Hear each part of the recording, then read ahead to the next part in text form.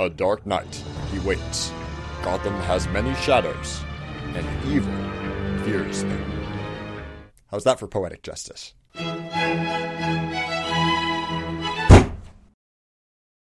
We've talked a little bit about cognitive biases and how they can affect our judgment. In many cases, when learning about some quirky systemic error of cognition, it's natural to ask, well, when is this possibly going to affect anything that I care about?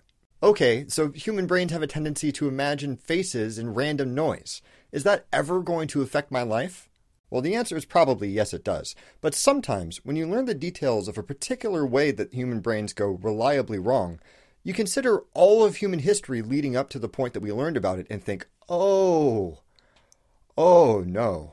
So in the 60s, when psychology was getting out of its Freud phase and into some real science, a research team led by Melvin Lerner began measuring how people judge each other, and they noticed some interesting trends. All other things being equal, people who were awarded cash prizes literally at random were somehow seen as being more hardworking than people who weren't. Someone whose car caused a ton of damage in an accident was somehow seen as being more responsible for that accident than someone whose car only caused a little damage, even if the situations leading up to the accidents were exactly the same.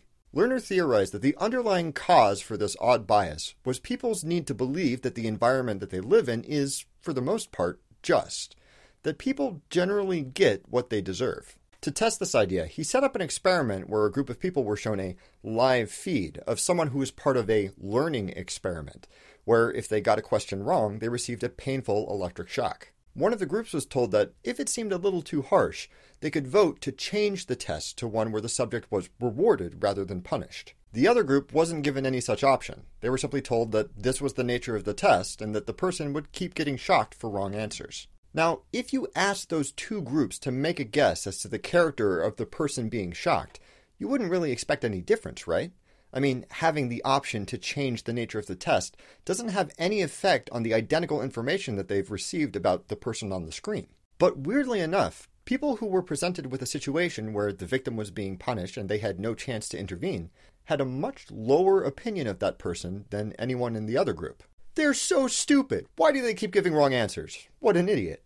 These sorts of characterizations were significantly more likely for people who were watching and had no easy way to change the situation. It would seem that they were inventing some sort of rationalization for why the test subject deserved to be punished, why they had earned their shocks.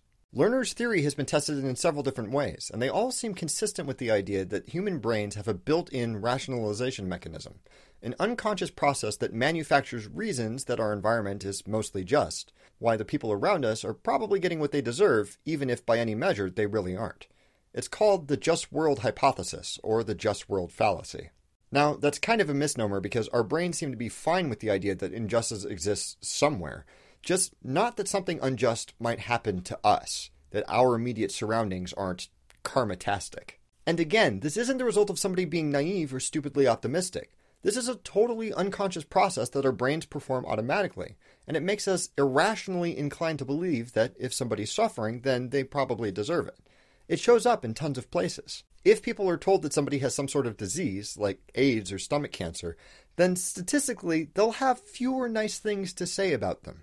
If you show someone a video of domestic abuse and give them a reason that the assailant might be aggressive, then they'll generally attribute the incident to that.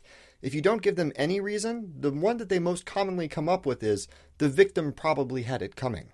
If you give one player a ton of extra money to start with in Monopoly, when they eventually win, they won't attribute their victory to that initial bonus. They'll also say that all of the other players just kind of suck at Monopoly. Huh. Now, just because this mechanism is inherent and automatic doesn't mean that it's the only thing running the show.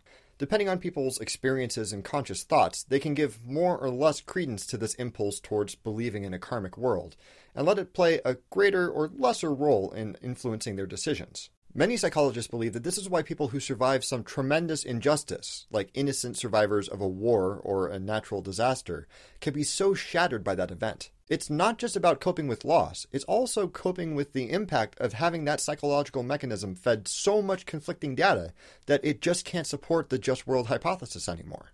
Thankfully, for most of us, our situation is such that we don't usually have to confront massive injustice in any meaningful way. We might hear about stuff like an innocent person being shot by the police or somebody's life being ruined by the media for no good reason, but our brains are all too happy to leap in and say, they probably deserve it. That sort of thing would never happen to us. 218 million people were adversely affected by natural disasters last year, and almost 70,000 were killed by them.